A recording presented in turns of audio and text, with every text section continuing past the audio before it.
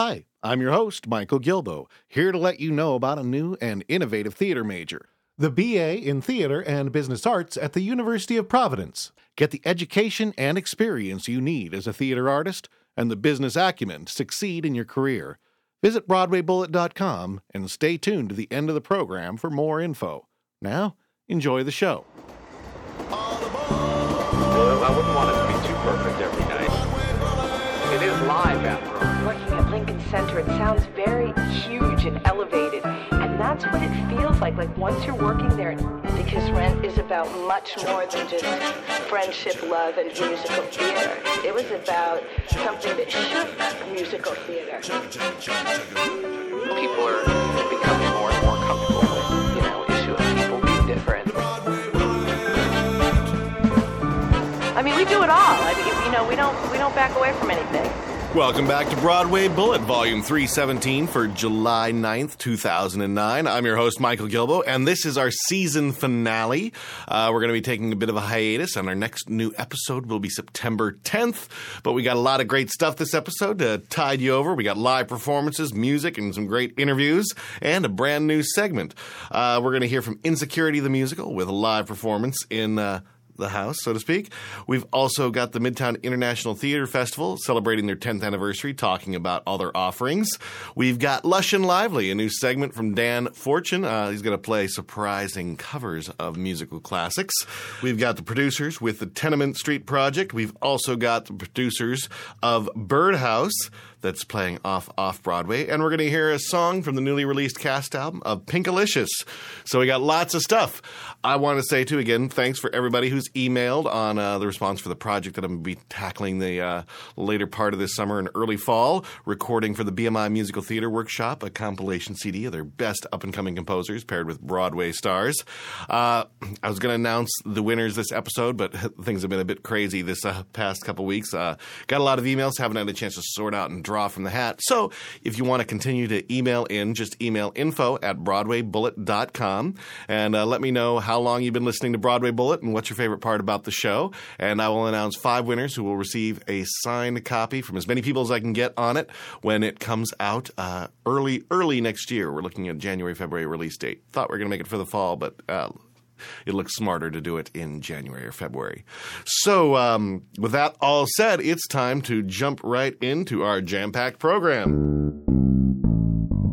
On the boards. Insecurity, the recession-proof musical, is a new show that is opening with the Midtown International Theater Festival and produced by the Oberon Theater Ensemble. We've had Oberon on a few times in the past. I believe this is their first musical, or one of their first. I know they don't do a lot of Actually, musicals. This is their very first musical on their 51st show, for 51st production. All right. So, and we've got who just spoke, Mickey Zetz, the writer and composer of Insecurity, as well as 2 of the actor-singers from the show, Paula Galloway and Carlos Fernandez. How you guys doing? Good. How are you? Good. You want to all introduce yourselves really quick so they can connect your voice with your name? Well, I'm the girls. No. This is Paula Galloway. Hi. It's Mickey Zetz, And I'm Carlos Fernandez. collectively known as the Icky House Club. Well, first things first, I know you guys are going to perform some songs from the show, but before we get to that, tell us a little bit about what is Insecurity, the musical? It's about this group of ragtag recession victims that have gotten themselves jobs as security guards. And then there's a threat that they may lose the job, so they pretty much will stop at nothing scheming-wise to keep what they have. That sounds like everyday life. Yes, it's what's kind of ripped from the headlines there, a little bit. It's just set to music, that's all. Yeah.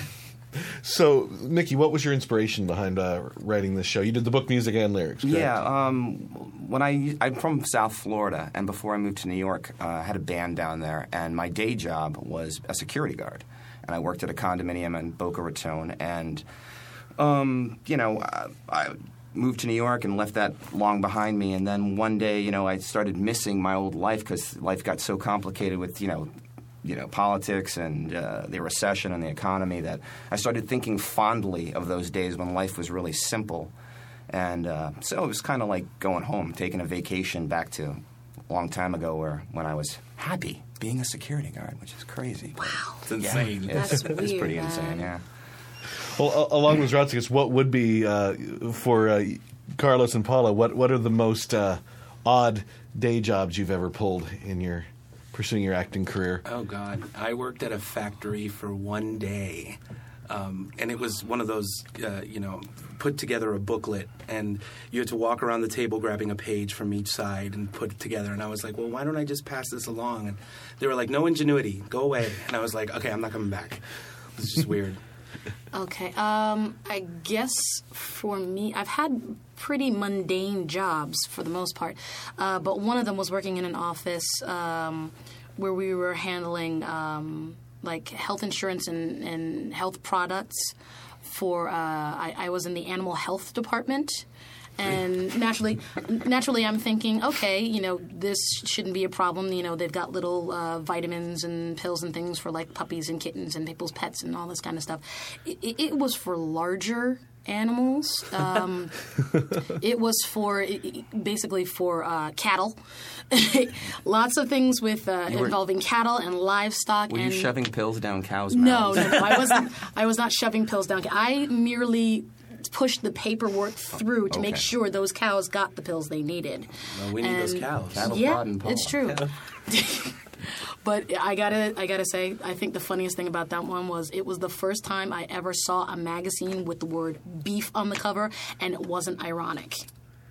Wow. Yeah. I think you probably have a couple of Sure do, yeah. Most likely. Well, before we talk a little bit more, the three of you are going to perform a number here from the song. Do you want to set up this first song you're going to perform? Yeah, this is a little medley of two songs we shoved together.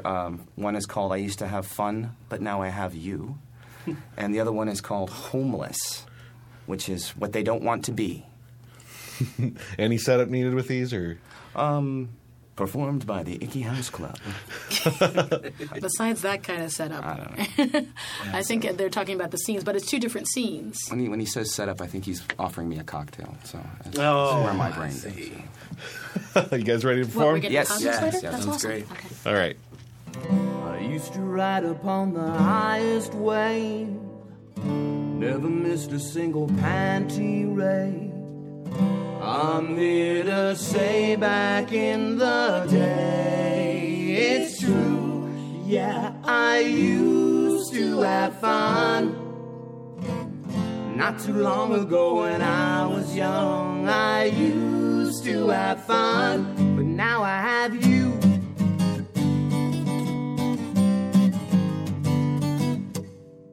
Always first to spin the disco queen, often last to leave the party scene. I never dreamt it all would end so soon. Never dated those who might complain when all the barmaids would know my name.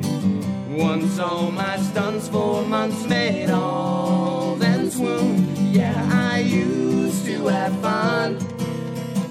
Not too long ago when I was young, I used to have fun. But now I have used to have fun. But now I have used to have fun.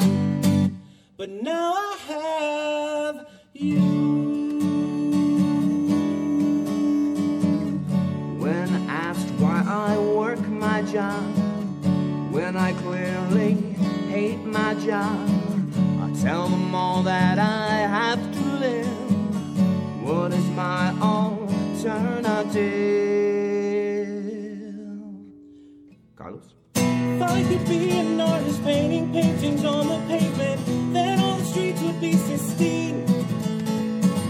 If I could be an architect of text and next constructed, then all Italian books would lean. But I don't want to be out on the street, nothing to eat, jobless, homeless, souls want to feed, newspaper sheets, jobless, homeless.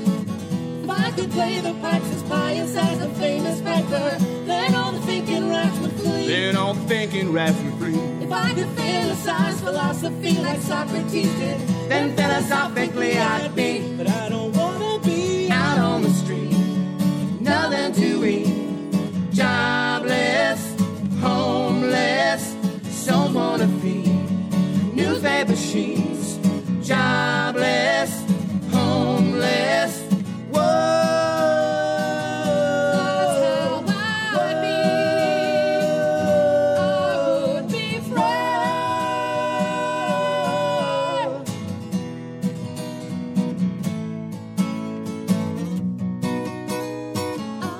and asked why I work my job. When I clearly hate my job, man. Out on the street, nothing to eat.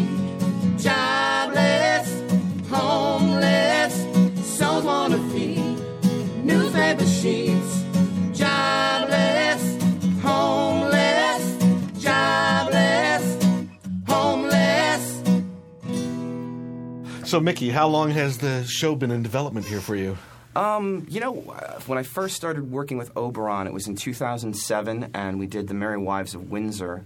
I was introduced to Brad Fryman, the artistic director from Emelina Pedigo from the show Goes On Productions, and we got along so well.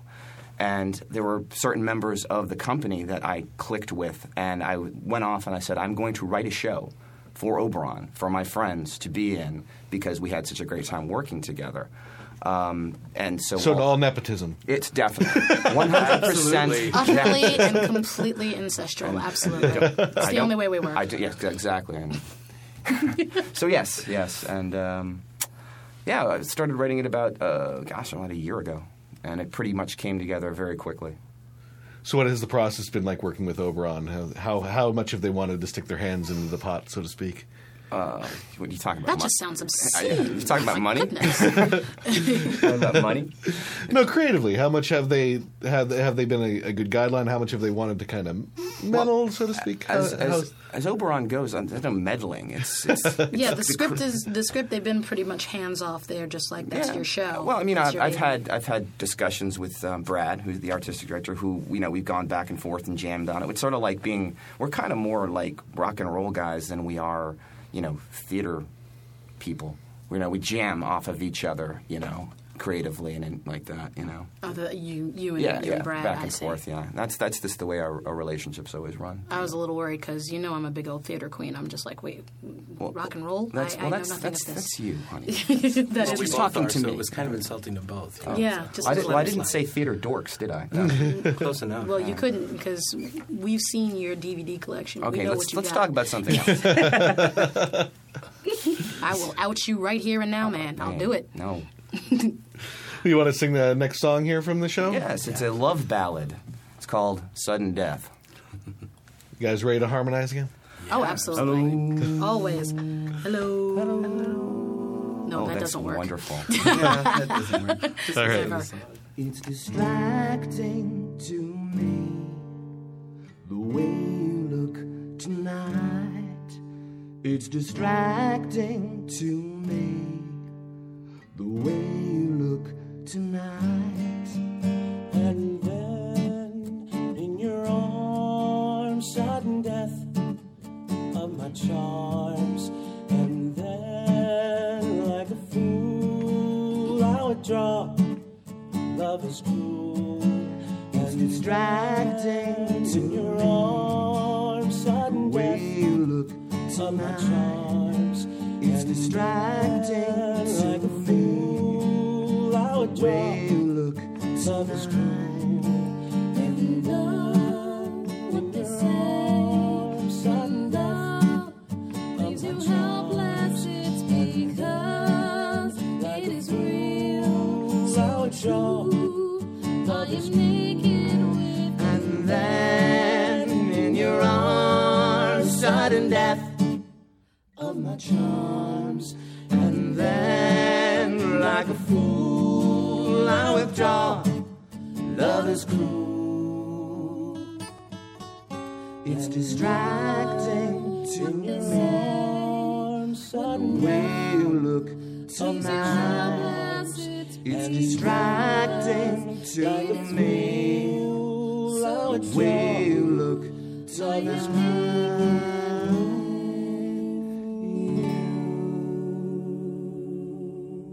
So how did Insecurity, the recession-proof musical, come to be associated with Midtown International Theater Festival?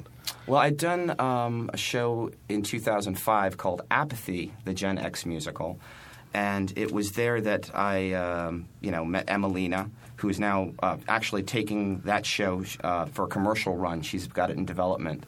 So hopefully that'll be happening sometime in the near future. But I just enjoyed the Midtown International Theater Festival and working with John Chatterton and Emelina, and it was such a great time that I always wanted to come back to that festival and do something again with them. So you've got Apathy, Insecurity. Is your next musical Impotence? No, it's going to be called Irony, and the subtitle I can't say on the air. Oh dear. You can on our program. Oh, you can? Okay, yeah. It's Irony or no, I'm not going to say it. I was just like, please don't ruin our reputation before we have one. I already called them theater dorks. Okay, I think they're already. Yeah. I'm going to have a lot of angry letters from people. Yeah, a little bit. Yeah, screwed the pooch. So, and you can email all your hate mail too. Thanks. So, when does the show open and close here? July 14th. July 14th is our first performance in Insecurity, and August 1st is our final performance. I think we're closing the festival. Yeah, Are we? I think the last one. Then we and also. where can people go to find out all the crazy festival dates and times? Okay, in the middle there? For the festival itself, you need to go to midtownfestival.org. For Insecurity, you can go to there, or you can also go onto the Oberon website. Is that oberonensemble.org? Yeah, I don't have it in front of me. So hold on. I got oberontheater.org on my oberontheater.org. That works too. That's good. And if you want any information about us, because we will be doing other shows besides Insecurity, we have our own website, the IckyHouseClub.com. We're playing the Duplex on August 8th. We're playing the Duplex August 8th, and that will be our cabaret show. That'll be our cabaret premiere, the New Blue Review. Yes. So you got to check that out. It's going to be crazy. Lots of fun. Is it really? Is it But really fun. going to be crazy? But fun. It's going to be crazy but fun.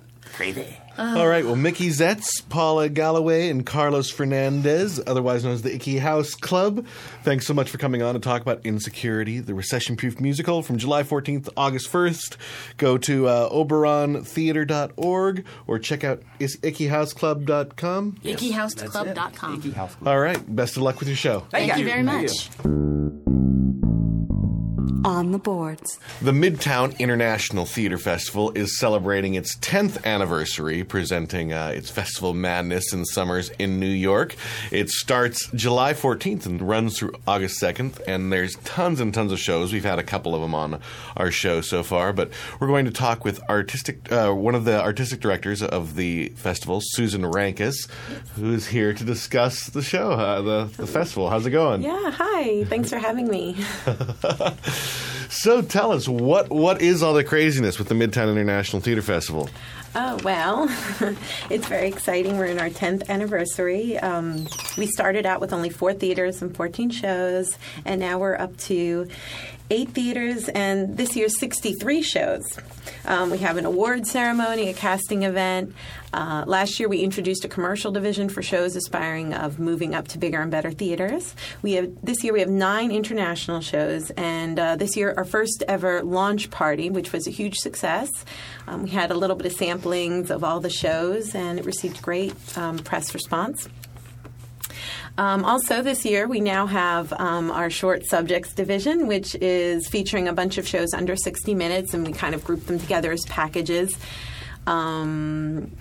Okay. This is fun reading off of the prep sheet. Yeah. But in reality, why are you involved? You've been now involved 3 years with the festival?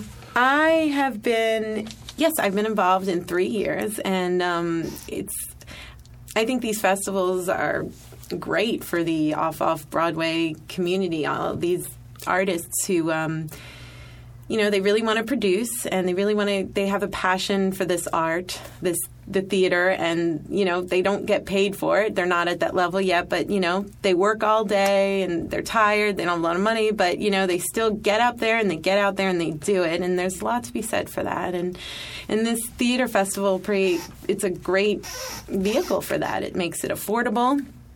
It helps get you publicity. It helps get you attention you otherwise probably wouldn't get as being, one of the millions of independent billions. The billions. Billions there's so many out there. billions.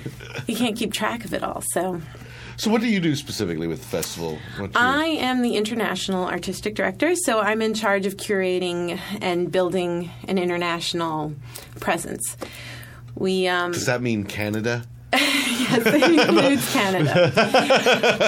Canada has a great fringe scene going on. I know. Yeah, we talked to some people earlier about the fringe scene, and I like made fun of them, and my listeners got upset at me, but I was just harassing them. Aww.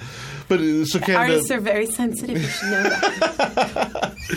So besides Canada, you got any other incoming? Yeah, this year we have a group from Hungary coming over.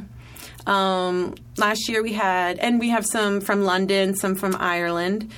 So it's not just Canada. Canada doesn't alone make up international events. No. And our international isn't...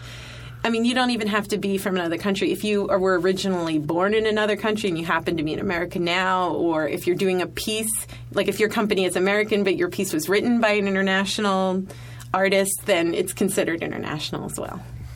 So what are some of the pieces that you brought in this year on the international front? Well, we do actually have one called La Escena de la Cruz, which is Scenes from the Cross. It's being produced by I Do Theater and Daniel Carlton. And it's about immigrant children and their struggles and how they adapt. Daniel and I Do Theater, they're very passionate about helping immigrant children belong and feel a sense of identity here, and they're very passionate about it, and it's beautiful. So when you're curating, as you say, with the international front, how much is just trying to convince people to come, or how much is sifting through like a lot of applications and trying to, get the best stuff in there? Well, I mean, part of my job really is just my job specifically really is to just get out there and meet international artists and tell them about the festival, get them to apply. Does that mean you go to a lot of like glorious Eurotrash parties? Oh yeah, so I wish. I've been to some interesting events. I'll tell you that. But because I don't know, I get involved in the festival. I find it's not part of my job, but yeah, I do encourage people to come to the festival, and I talk it up wherever I can. Yeah, I'm even producing in the festival this year. What are you producing? I'm producing The Pizza Man. And what's that one about? It's a short, dark comedy. It's about two kooky women. One is an alcoholic and having her late kooky 20s. Alcoholism. I know, right? It's a dark comedy.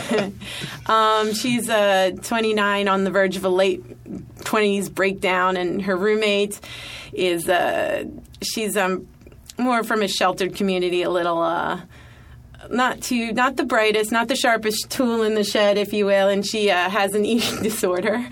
And eating disorders, we're fun. Yeah. And then they just had a bad day. They've been crapped on by men, and in walks the cocky pizza man, and that's when the fun begins. Wow, chicka, wow, wow. Exactly. That's exactly the response we're supposed to get.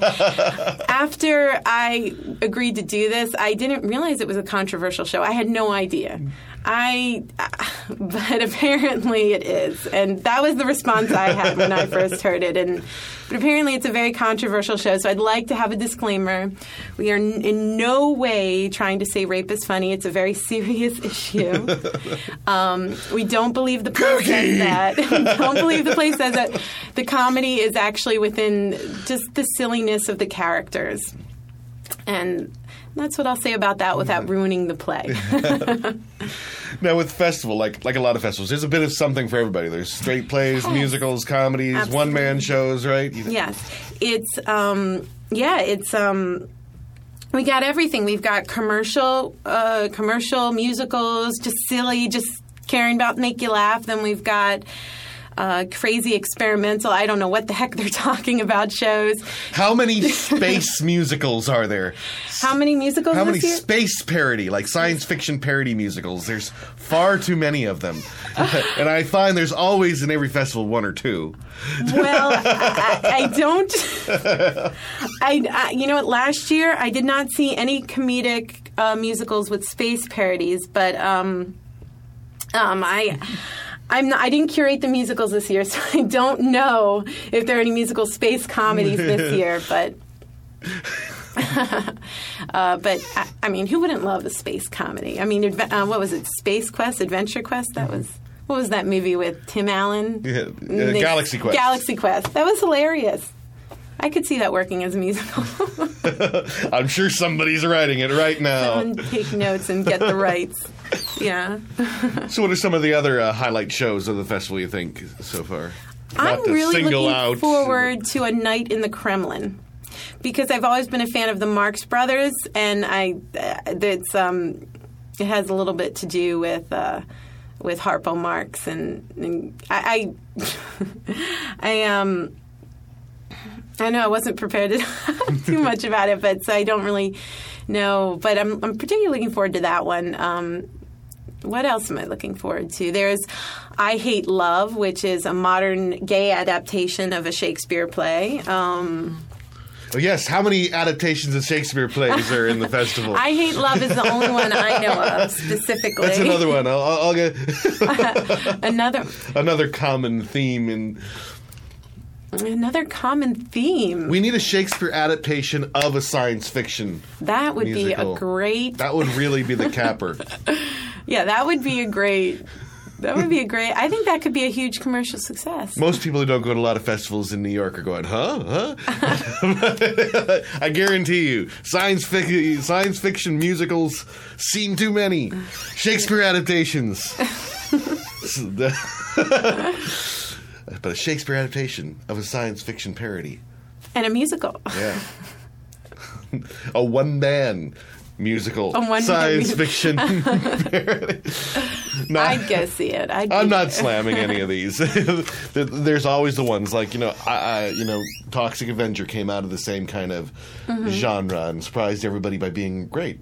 So yeah, absolutely. I mean, you never know what comes out of these things. What's so great about this is, I mean, we all should be paid for our art. It's valuable, but right now we're not at that level.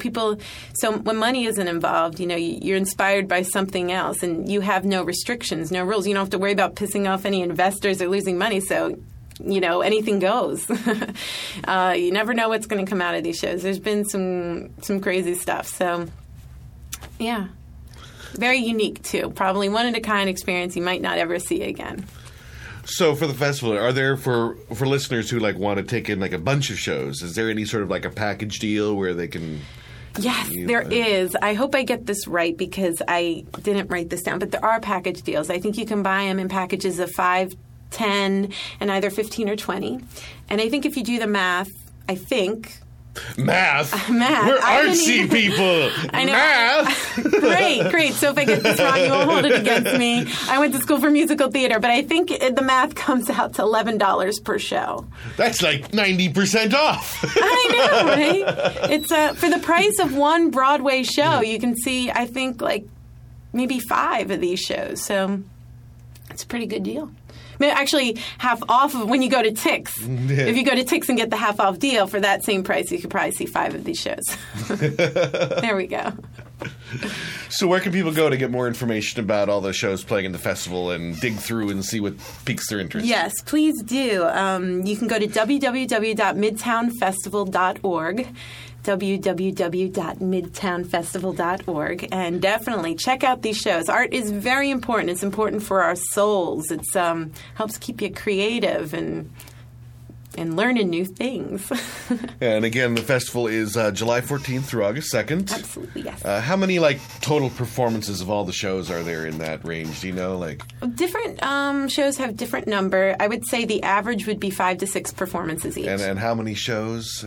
This year we have 63 shows. So you've got 400 performances in the span of... That was some quick math. 612. Yeah, I do. I mean, that's not exact. Close to 400. Yes, you're right.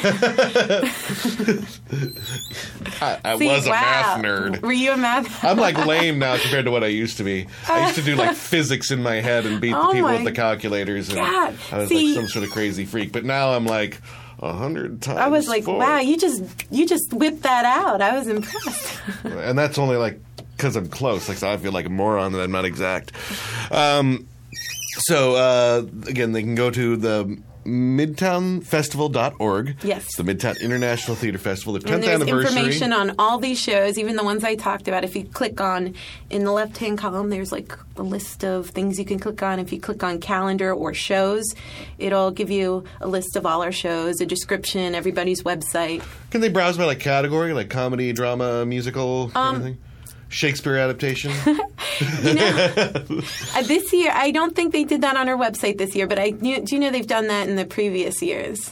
So I don't know if I don't know, or maybe I just didn't see where. Probably because of those sensitive artists. Don't classify me as a comedy. Don't pigeonhole me as a musical. Yeah, I do know they do have, I think for their brochure, they are marketing them on their actually printed brochure. They will be marketing them in groups by different categories, but I think it's more of a theme than it is whether it's musical or straight play. That's because they feel safe that the artists aren't reading. Probably. And I think there is like a little legend in the bottom of it where it puts, whether it's a play or musical or a new work or an established work, and you kind of have next to the show, I think it notates what it is. So, you're not completely in the dark. All right. Well, Suzanne Rankus, Suzanne, putting the trashy euro on it. Susan Pankus, thanks so much for stopping by to tell us all about the 10th anniversary, and hopefully our listeners will get down and check out some of the shows. Yes, absolutely. Thanks for having me. It was a lot of fun. Yep.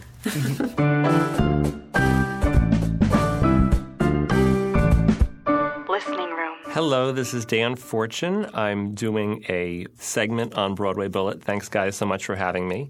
I'm a publicist and a producer, and I also DJ. What I do, I call Lush and Lively, which is kind of a collection I find of kind of rare and obscure theater songs and pop songs, but not really things done by the original artist. I try to find jazz versions of show tunes and disco versions of pop songs and just kind of play around with it a little bit more and find some fun things. I do a monthly DJ gig at New World Stages at the Time Out New York Lounge, the next one being July 31st. It's from 9 to midnight. You can find out more information at lushandlively.net.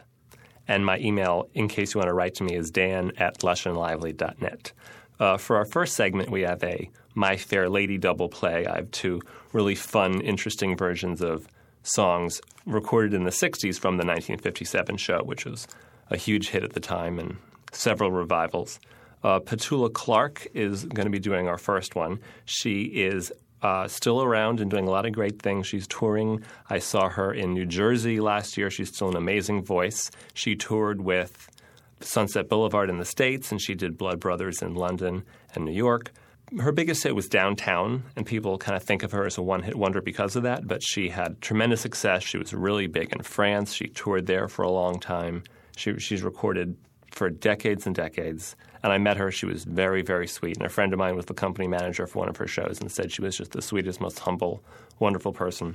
Her version of I Could Have Danced All Night is from 1968, from an album called The Other Man's Grass is Always Greener, produced by Sonny Burke, who did lots of Sinatra albums as well. The song is available on a few compilations. I have it from the full album reissue, which was reissued in 2000 in London, but is no longer available. But if you search, you can find it. Here's I Could Have Danced All Night from Petula Clark. I could have danced all night, all night, and still have begged for more. I could have spread my little wings, done 1,000 things I've never, ever done before. I'll never know what made it so exciting, why all at once my heart took flight. Yeah, that's right. Woo! I only know when he began to dance with me, I could have danced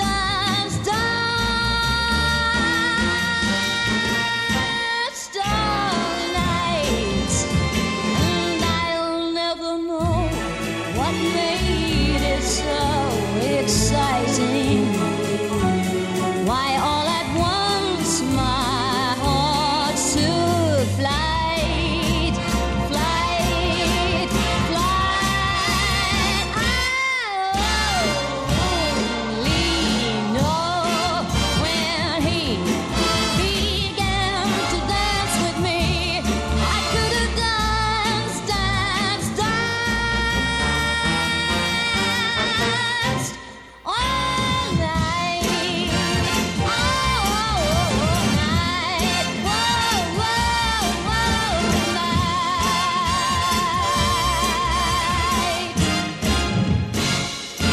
For the second part of our My Fair Lady double play, we have a really fun arrangement of On the Street Where You Live, which is by the Quincy Jones Big Band on an album called Big Band Bossa Nova from 1962.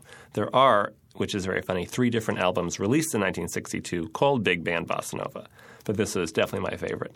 The funny thing about this album is the first track is called Soul Bossa Nova, which, if you've heard it, even if you don't know it, you've definitely heard it because it is the Austin Powers theme song. But here is a funky jazz Latin version of On the Street Where You Live, the Quincy Jones Big Band, 1962.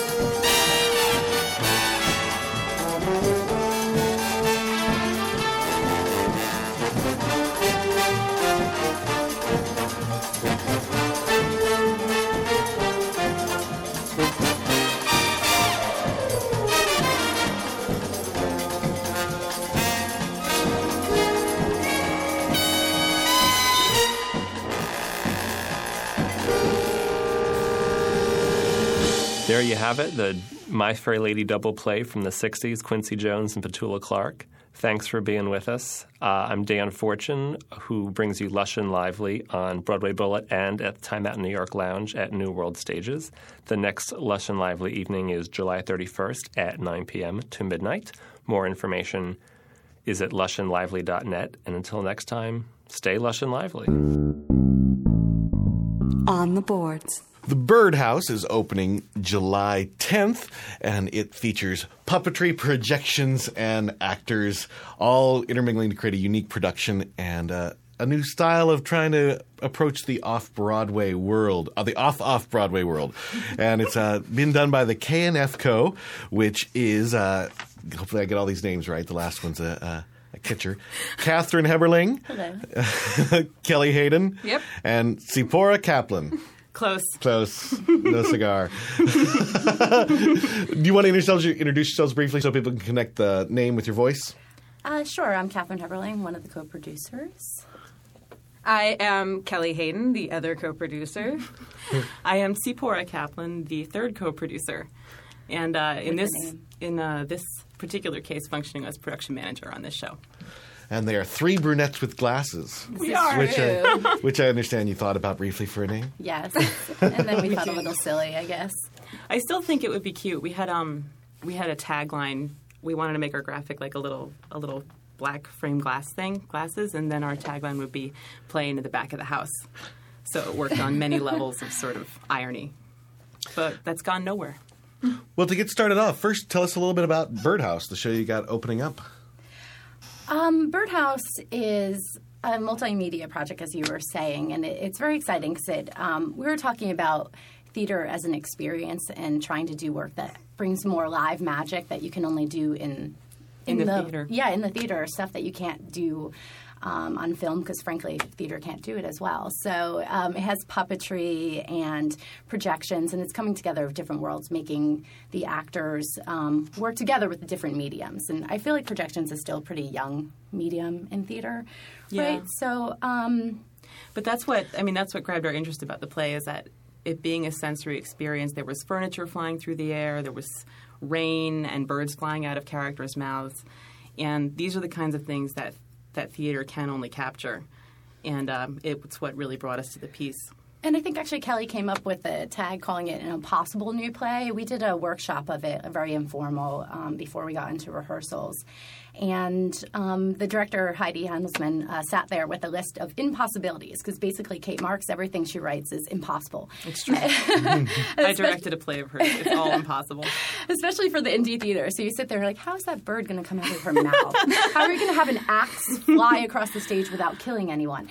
So we have ants. We have ants forming armies. So it's basically it's taking a lot of creativity and a lot of collaboration among all the different families in the theater world. So, but it's really also a coming of age story, a fable about trying to find out who you are in your world and how that connects to the bigger world around you and how you take care of yourself, but also take care of the people in the world and what is more important, becoming a hero or taking care of your loved ones. So it's really kind of a... Gargantuan themes. Yes. Everyone come see it. I think I can't really speak for Kate Marks because she's a brilliant writer and she has a very, very imaginative way of looking at things, and she doesn't like to define things too readily. So I apologize, Kate, if this is out of line. Well, it's the producer's job is to define things that the writers don't want to define. But I think this play is a reaction. We've been living under a war for quite a long time now. I think it's about 8 years now that the Iraq War has been going on. And it's so far away. And we see about it in the newspapers and we see the images, but it's just so far away. There's just this disconnect. And it's almost like a story that's just happening someplace else. And we know there's a reality to it, but what... it's just this very confusing relationship we have with the war that's going on. And I think that that's what the play is about in a more specific sense. It's about these characters who are trying to relate to this war that's happening off in the distance. One person wants to go off to be a hero. And then when she gets there, she finds that it's not the story that she was told. It's not the war story. It's not the hero story. So, and there's a lot of disappointment, but within that disappointment, the characters also find a window in another direction. So, it explores so much. And you really can't tell from this. And I think that's a very accurate explanation. But it's actually it's pretty funny for the first three quarters of the play. So, which is really, even we're producers, and it was surprising for us. Yeah, we didn't to go to the reading laughing. and laugh out loud. We actually read it ourselves with Thai food and wine, and played different characters. And maybe it was just hilarious because we had wine. But no, it's really funny. No, but I think that makes it more powerful because you're there and you're enjoying the puppetry and all the sensory experience, and then all of a sudden the underbelly is pulled out, the bottom is pulled out, and you're left in a very stark reality. So, yes. That's what the play's about. We were talking a little bit before we stepped into the booth here, and you were saying that you had a goal to come together to make Off-Broadway sexy again. And besides stripping down to your skivvies in the interview booth, which I greatly appreciate. You're welcome. It's making us comfortable. You said to have fun. What have your goals been? How have you aimed at achieving that? I'll just start this one off, guys. This is Have you seen us? Exactly. But Off-Broadway is so wonderful and difficult at the same time because there are no resources. Everybody who's talented immediately either gets unionized and moves up and starts doing paying things or things that, can a lot of people aren't talented, too. Yes, that's true. And, but those, on management level, on tech level, on production level, speaking from my angle, it's the resources that can help you really create great work and really explore what you're trying to do more fully are not available to you either because of money or mostly because of money. And we can't afford big houses. We can't afford huge lighting rentals, that kind of thing. So from a production standpoint, and I know Kat and Kelly will talk a little bit more about the admin marketing side, but we're trying to sort of bring that down, go to the big houses and say, we don't have money, but this is a great show. These are great people. Can you do something for us? Can we cut a deal? Can we bring in the color scrollers? You know what I mean? Just sort of open up a little bit and see if they can, where we can get favors and whether we can expand sort of the abilities of Off-Broadway to be technically great. And the concept of management is pretty unheard of. I mean, of course, there are the experimental theaters and the theaters have been around for 30 years, downtown doing it, but there are only so many of them, and they're very, they don't really necessarily go outside their circle very often to find new artists once they get their thing going. So the idea of being able to have managers to help bargain with the houses and the rental houses and help try to find out those resources. 'Cause essentially everyone in Off-Broadway, including ourselves, that's how we started, were artists of some sort, and you wanted to do a show, and so you're like, okay, I'm just going to pull in my friends, and I'm going to be the director, the painter, the everything. And we're going to build it out of gaff tape. Exactly. So, you're stuck learning these skills and scrambling, and there's great organizations, ones that were a part of the field, that umbrella organizations that help you. But now we're trying to actually establish a real management core so that the people like Heidi and Kate that want to bring it to the next level and that have been focusing purely on their art for years, they can do that and not have to worry about trying to get the times in and trying to do it. We'll worry about that for them. That is so sexy. Yeah. Oh, my God. I know. So, that's what we're trying to do. And, we're at the very beginning of our journey on that. But we've been doing on our own shows, really. We're pretty anal, I guess, and perfectionists, and so we can never, not have 100 meetings about everything. But that's what it is. Yeah, right? and that's how you get a show done. That's how you get it done right. So now we're trying to extend that out to other people. Hopefully, that's the goal, and that's what we're doing on this project. And we were lucky to have two other female artists, Kate and Heidi, that we've known for a while, and we started with them at the same time. We've all hit the city at the same time, and we've been looking for a chance to work together. So this is the way to all of us to help each other move up. And you all have a background in theater administration, correct? Yes. Yeah. Theater admin in many forms. My background is sort of stage management, which I fell into by way of directing, and we were all doing one night scene things, and our stage manager broke her ankle, and then they all looked at me because I was holding a clipboard, and I sort of that would do it. Never hold a clipboard, anybody. And I became the stage manager, and it sort of snowballed from there. And I stayed in stage management in Off-Broadway for about 2.5 years. Made your fortune and moved. Clearly, it so well. Well, it was coming to that point of go union and start doing bigger projects, or wash out and find what I really wanted to do, and that's what I did. I washed out like the military. But so we all came from different places. Kat and Kelly came from directing and writing, and I was a company manager of a small Off-Broadway, the director's company, for 4 or 5 years. And, it was a small company, too. So company manager literally meant company management. And sometimes it meant general management, and sometimes it meant stage manager. But so she holds a lot of clipboards. Yes, I hold many. I have several clipboards. So, I know a little bit about everything, and I'm lucky to work on some pretty big shows with some very talented people, so it really helped me learn how production should run, and how to bring it down to a smaller level too.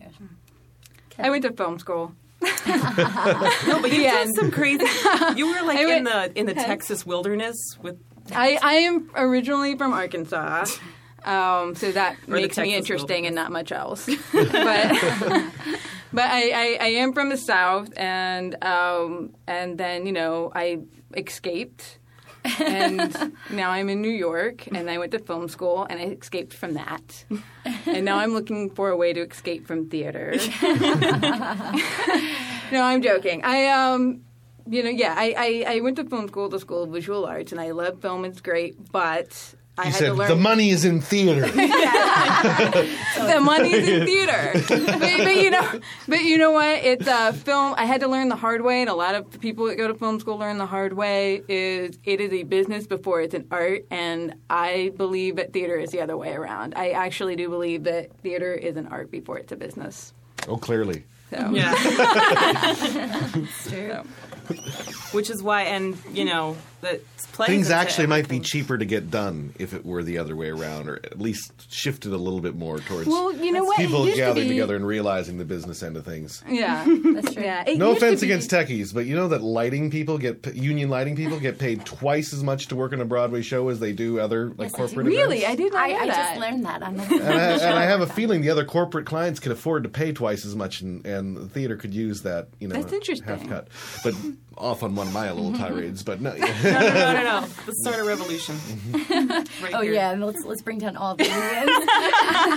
That is not In a what we're sense, announcing. we're so fractured that it gets very easy to take advantage of us because everybody's doing things one project at a time, and they're not out to change the world on their project, so they kind of fall into place, and everybody else around kind of has learned to take advantage of that. I think I think off Broadway. not everybody, really but there are certain fractured. areas that I think play advantage of the fact that it's a million little entities, one project at a time. Mm-hmm. Yeah, and I think off Broadway is very fractured, and I think that's part of what NYIT and all those people are doing is trying to let's band together and say we're actually a community and we know each other and we all work together. So let's try. We all to do each other favors. Yeah, so we're pulling in a lot of those favors with a lot of the companies that we know. So that's also Thanks, part of guys. the thing. I really appreciated when Kirkwood Bromley from the Inverse Theater, I think when he won the Chino Award, he pretty much announced that this is independent theater, not off Broadway. And we try to use that term where possible, use the term independent theater, because off Broadway kind of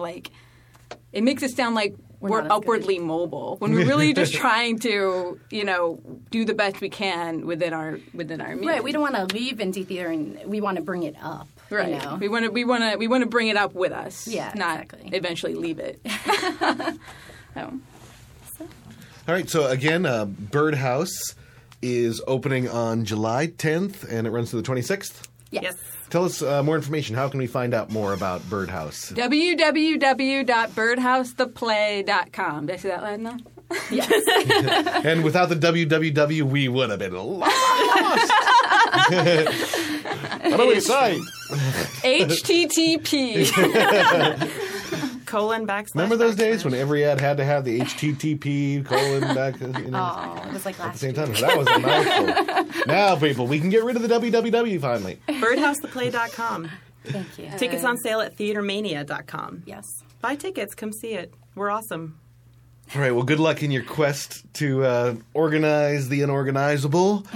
And once again, thanks Catherine Heberling, Kelly Hayden, and Sipora.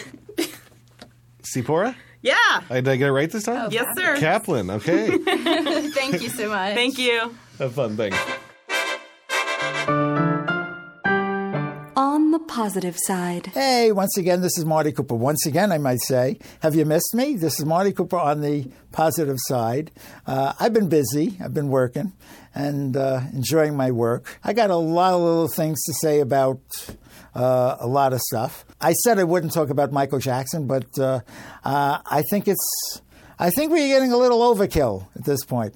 I miss him. I thought he was a great guy, a great entertainer. Not the greatest entertainer that ever lived, but great, albeit. That's all I'll say about Michael Jackson.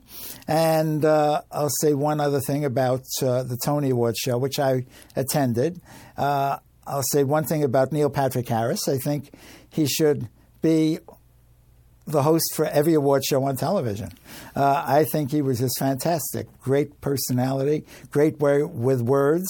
Don't worry about scheduling anybody else. Just have him do all the award shows, Golden Globes, Emmys, Tonys, Grammys, Oscars, whatever. I thought he was great. I thought the show was wonderful. It was one of the better Tony Award shows that I've seen. The material not always great. I don't think we needed that Mamma Mia from the touring cast. That didn't work for me. But in any case, I enjoyed the show. Well, as we are going on vacation, I might want to talk about a couple of things that are coming in the late summer, early fall. Some exciting things that are happening this year. Of course, we will have a lot of revivals. Some of them very high profile. One of them being Bye Bye Birdie at the new Henry Miller Theater. The facade was a landmark. The rest is a brand new theater behind that facade, and I think Bye Bye Birdie should be somewhat of a hit. I can't see that with that cast failing. We're going to have Little Night Music. I'm not sure who they're casting, but it seems to be from England. They did it this past year at the Chocolate Factory in England.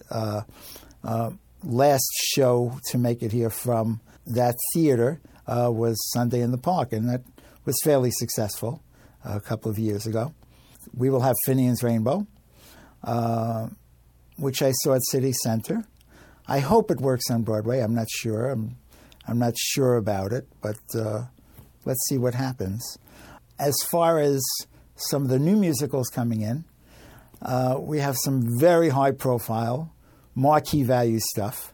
What I mean by marquee value, if you put certain titles on a marquee, people are going to come no matter what. I was just arguing with Michael about Spider-Man. He thinks it will have a hard time. I don't think so. I don't think with people like Julie Taymor involved, she's going to make the most of the flying web producing guy. And with people like Alan Cumming and Evan Rachel Wood, who's made it big in the movies, at least to this point, I think it should be a hit. I'm not sure what kind of score Bono has written, whether it'll be a U2-sounding score or he will actually have a hand at doing a Broadway-sounding musical. Not sure. But I feel that that's going to be a major success. Of course, I remember some years back a musical called Titanic opening on Broadway, and I said, if you're going to open a musical, don't call it Titanic. At that particular year, the movie came out, and Rosie O'Donnell adopted that show as her own, so the show at least played successfully for a couple of years. I, for one, didn't think the show was great. I thought the music was absolutely fantastic. But anyway, I'm rambling on. So then, of course, we have The Addams Family, which is opening sometime in the spring. That will have Nathan Lane and Bebe Neuwirth and Kevin Chamberlain as Festus. I don't see that failing whatsoever. I see people rushing to see that show. Another show which might be a hit just because of the franchise involved, and then again, I'm not sure it's coming this spring, but we're getting the sequel to Phantom of the Opera. That'll either be, and Michael Gilbo is giving me that, oh no, look! But the franchise is so big, I can't see anything on Broadway opening with that title, The Phantom 2 or Love Never Dies, being a failure unless it's really, really bad. And very honestly, over the last number of years, Mr. Lloyd Webber hasn't done anything that's really, really good.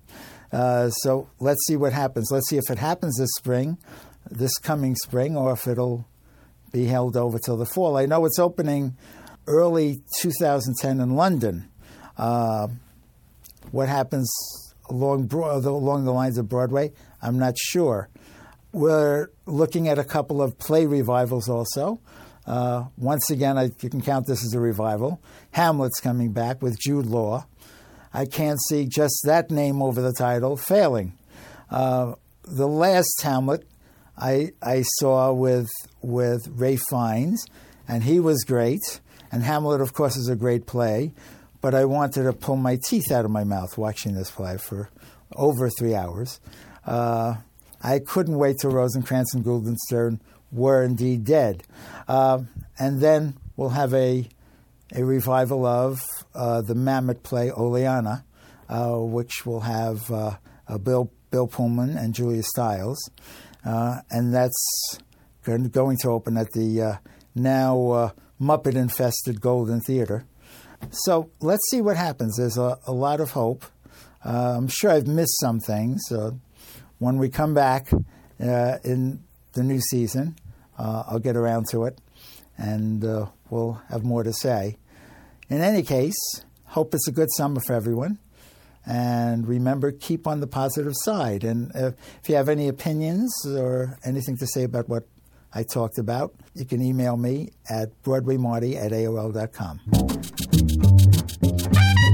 In the best of company. The Tenement Street Workshop is a relatively new artist collective here in New York City, and they're getting ready for a big benefit on July 11th. And we have got the co-artistic directors, John McDonald and Nicholas Bonner, here to talk about both the benefit and what Tenement Street is about and what they do. How are you guys doing? Good. How are you? All right, keep them busy. Nice 4th of July weekend.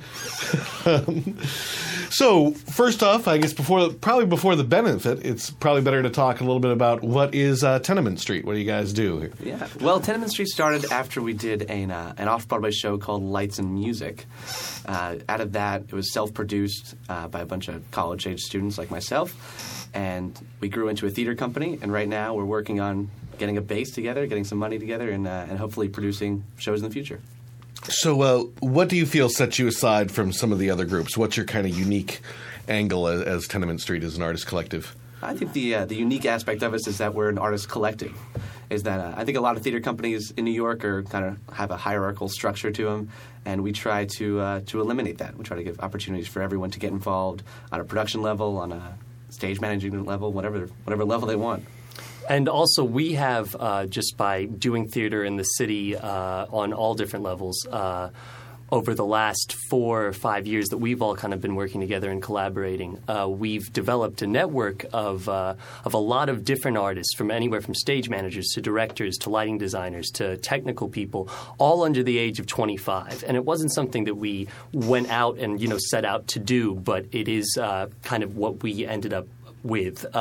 So now we have this community that we can kind of draw on at any time of these young, committed artists who are basically willing to work at a drop of a dime for, basically charity in the end, because we're not in a position to be paying anybody right now. So, a lot of them are still students, but they're people who we've kind of, would you say, handpicked in a way that we can kind of pull on when needed. It wasn't sort of handpicked. I think most of the people who are involved in our organization right now are people who offered up their services after seeing what we've done. I don't think it was our friends even who we asked. It was just people who came, saw the show, realized that this is a unique opportunity to get involved in the ground level of a company like this. And since we offered up ourselves as a production company, people just flock. Totally, and the idea that all I was trying to say was that the people that we end up working with are very very on top of what they're doing, and just because they are as I said, under the age of 25, it doesn't mean that that they aren't as committed as any other person who.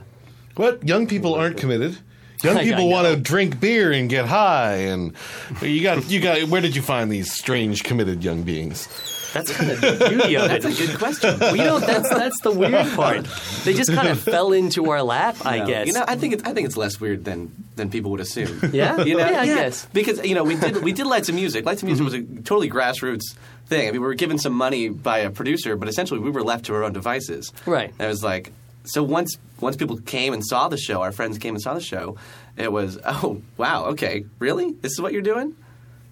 Yeah, and also, I mean, as you can kind of testify, young people want to probably go get drunk or, stoned or do whatever they want to do. So when they see listen to that devil music. I know, right? That hip-hop bluegrass. But when they see that there's a group of their peers who are, still having fun. It's not like we're going around in suit and ties or anything, but, that are still out kind of doing our thing and at the same time producing, these projects. As of recent, it's been mainly theater, although we do want to branch out and focus a lot more on multimedia and some film and, some other kind of mediums. That when they see that, wow, these guys are our age and they're just doing this and, of course, it's a lot of work, and we have some pretty major budgetary issues at this point in the road, but to say the least. But we're still making it happen, and I think people of our age really respect that, and when they see that, want to get involved. One thing I forgot to do is, while I introduced you, I didn't give you a chance to introduce yourselves so people connect the name with the voice here. Really quick, if you could just... I'm Nick Bonner. And I'm John McDonald. And Nick's got the dress shirt on, and John's got the jacket on. I guess they're pooling their suits. Yeah, we decided to go with the oversized blazer and the button down with the Nikes. Yeah, we got the Air Force Ones as well in here. So they really need a fundraiser because they only got one suit. Please help us. And $1. So tell us about the fundraiser you got coming up on the 11th. We're doing a benefit on this roof in Brooklyn. It's in East Williamsburg. It's off of the L train. And it's at this space called Office Ops, where they have this big performance rooftop as well as some other spaces. And the backdrop is the Manhattan skyline. And we've kind of put together these 2 one-act plays. They're original works that we actually bought down from Festival of Independent Work at Carnegie Mellon University in Pittsburgh. I'm going into my senior year there. And one of the pieces is called Rubble. It's a post-apocalyptic kind of post-9/11 piece with these 2 kids in a trash pile. It's very funny, believe it or not. And the second piece is called Tales of Brave Ulysses, where we put together this jamming band. These guys are great, especially this guitarist. He's wonderful. And they did this 40-minute rendition of the Cream song, Tales of Brave Ulysses. And we have an ensemble of 5 very talented actors who basically act out the story of Odysseus coming home with no set. One guy plays all the monsters. We build the ship on stage. So it's this Greek mythology meets rock and roll. And then we're also bringing in about, what would you say, four musical guests. Yep. One's a jazz group, one does an acoustic set, another guy's playing some folk songs, and that's not going to be the focus per se, but I think that it'll really help set the tone for us. So we're offering a rooftop where you can come and see some awesome jam in theater. See some really cool music, and I think there'll be some wine and beer up there too, if that would interest anybody. And pot? Not at this point. Are we giving up? I don't know. No. I feel like we're being pigeonholed. Okay, give us a little space. I'm just giving you a hard time here. But it surely begs the question: as young producers going around trying to get taken seriously and produce stuff, what are your biggest roadblocks that you seem to run into? Just about everything. Literally. From talking, I don't think we went around for Lights and Music. We looked at like 50 different theaters, and it was just me going around. I don't dress really well, and I'm not very presentable. He doesn't. He's not. And it's really hard for them to be taken seriously. It's really hard. Everything's really hard. There's not an easy part about it. I mean, kids our age don't have any money, so trying to petition your friends to give you $1 is really difficult. I'd say the easiest part, though, if there is one, and the part that keeps motivating us a lot, is the willingness of, and not to go over anything we already said, but the willingness of our peers to just kind of like get on board with us and be super excited about whatever we want to work on. And that's like very, very encouraging. Yeah, it is kind of the dichotomy. When you're younger, it's always easy to find people who are willing to work for free and do stuff. But it's hard to find the people who have money to actually help out with the financial end. Yeah. Then when you get older, it's not ever easy to find money, but it's at that point it starts getting harder to find people who are like, yeah, I'll do it for free. And so you have to raise more money. Right. But that said, you still do need some cash, even still to, get some of these events going. What have you found to be the best sources as young producers? What are your best connects-ins to find those people willing to donate? Our day jobs. No, we literally have paid for parts of Lights and Music, but especially this Tenement Street benefit that we're doing on July 11th, this actually upcoming Saturday. We've paid for it all out of our pockets, which I know is probably very, some would say, a stupid thing to do, but we think it's worth it. I mean, we're totally behind the project and behind, our potential and the future of our company, and we are committed to the extent where we have pretty much emptied out our bank accounts to kind of put this piece up. So hopefully we won't lose too much money. No comment. Hopefully, fingers crossed. So, where can people go to find out more information about the Tenement Street workshop? Well, our tickets are on sale at smarttix.com, and that's the place to find all the info. That has links to our event page and our websites and all that good stuff. So if you go to smarttix.com and search for Tenement Street, our benefit will come up, and there's a link to some more descriptive pages there. We also, if you go on Facebook and type in Tenement Street, there is an event page, which I think we have, a couple thousand members of that event page right now. So that shouldn't be hard to find, and that has all the details as well. And people shouldn't be scared by the fact there's a couple thousand people on your event page, because that means like 5 people are coming from Facebook. I'd say we're like 3. Event pages are the most unreliable source of getting the message out. You're exactly right. We've invited 2,000 people, and I think we're getting two or 3 to come as of this point. Maybe, if we're lucky. If we're lucky. So your support is new. Do you have a website for your company? Under construction. Under construction. Very new.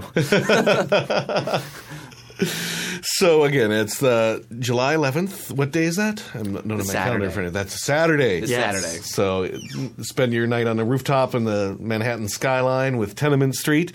Help them raise up some cash. And since you don't have a website yet, is there I think we have a lot of young listeners who don't all just drink beer and smoke pot. Mm-hmm. If they were wanting to get involved with your company, who should they contact? You can contact members at lightsandmusictheplay.com.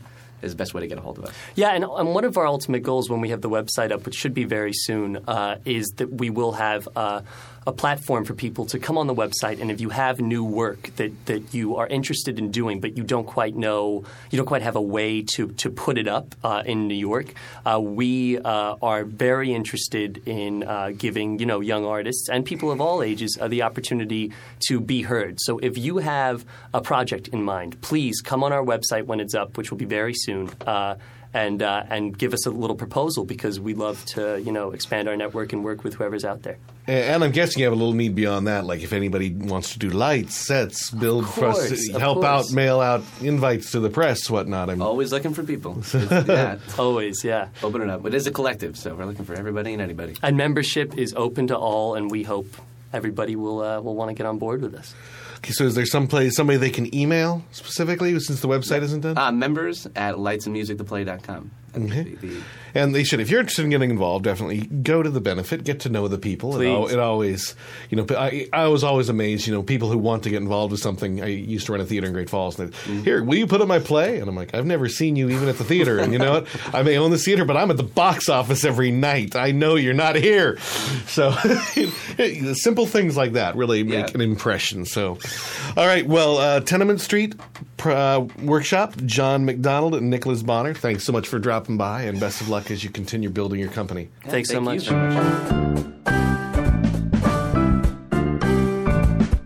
Listening Room. Pinkalicious the Musical was originally produced by the Vital Theater Production Company in New York City in March of 2007, and they have just released their cast recording on Shikaboom Records. The book is by Victoria Can and Elizabeth Can, who also contributed the lyrics, and the music and lyrics are by John Gregor. Now, if you're wondering why so long till the cast album so much, I'm not positive, but I bet this has a lot to do with the weird equity regulations, and I won't go into too much depth except for to say that if you're not off-Broadway, Equity doesn't really want you recording a cast album. So in that case, congratulations to those guys for getting their cast album together. And we're going to play a track from Pinkalicious the Musical. This is called Buzz Off, and you can find Pinkalicious on Amazon, at the Shikaboom website, and on iTunes. What's that noise? Oh, there's a bumblebee on my nose.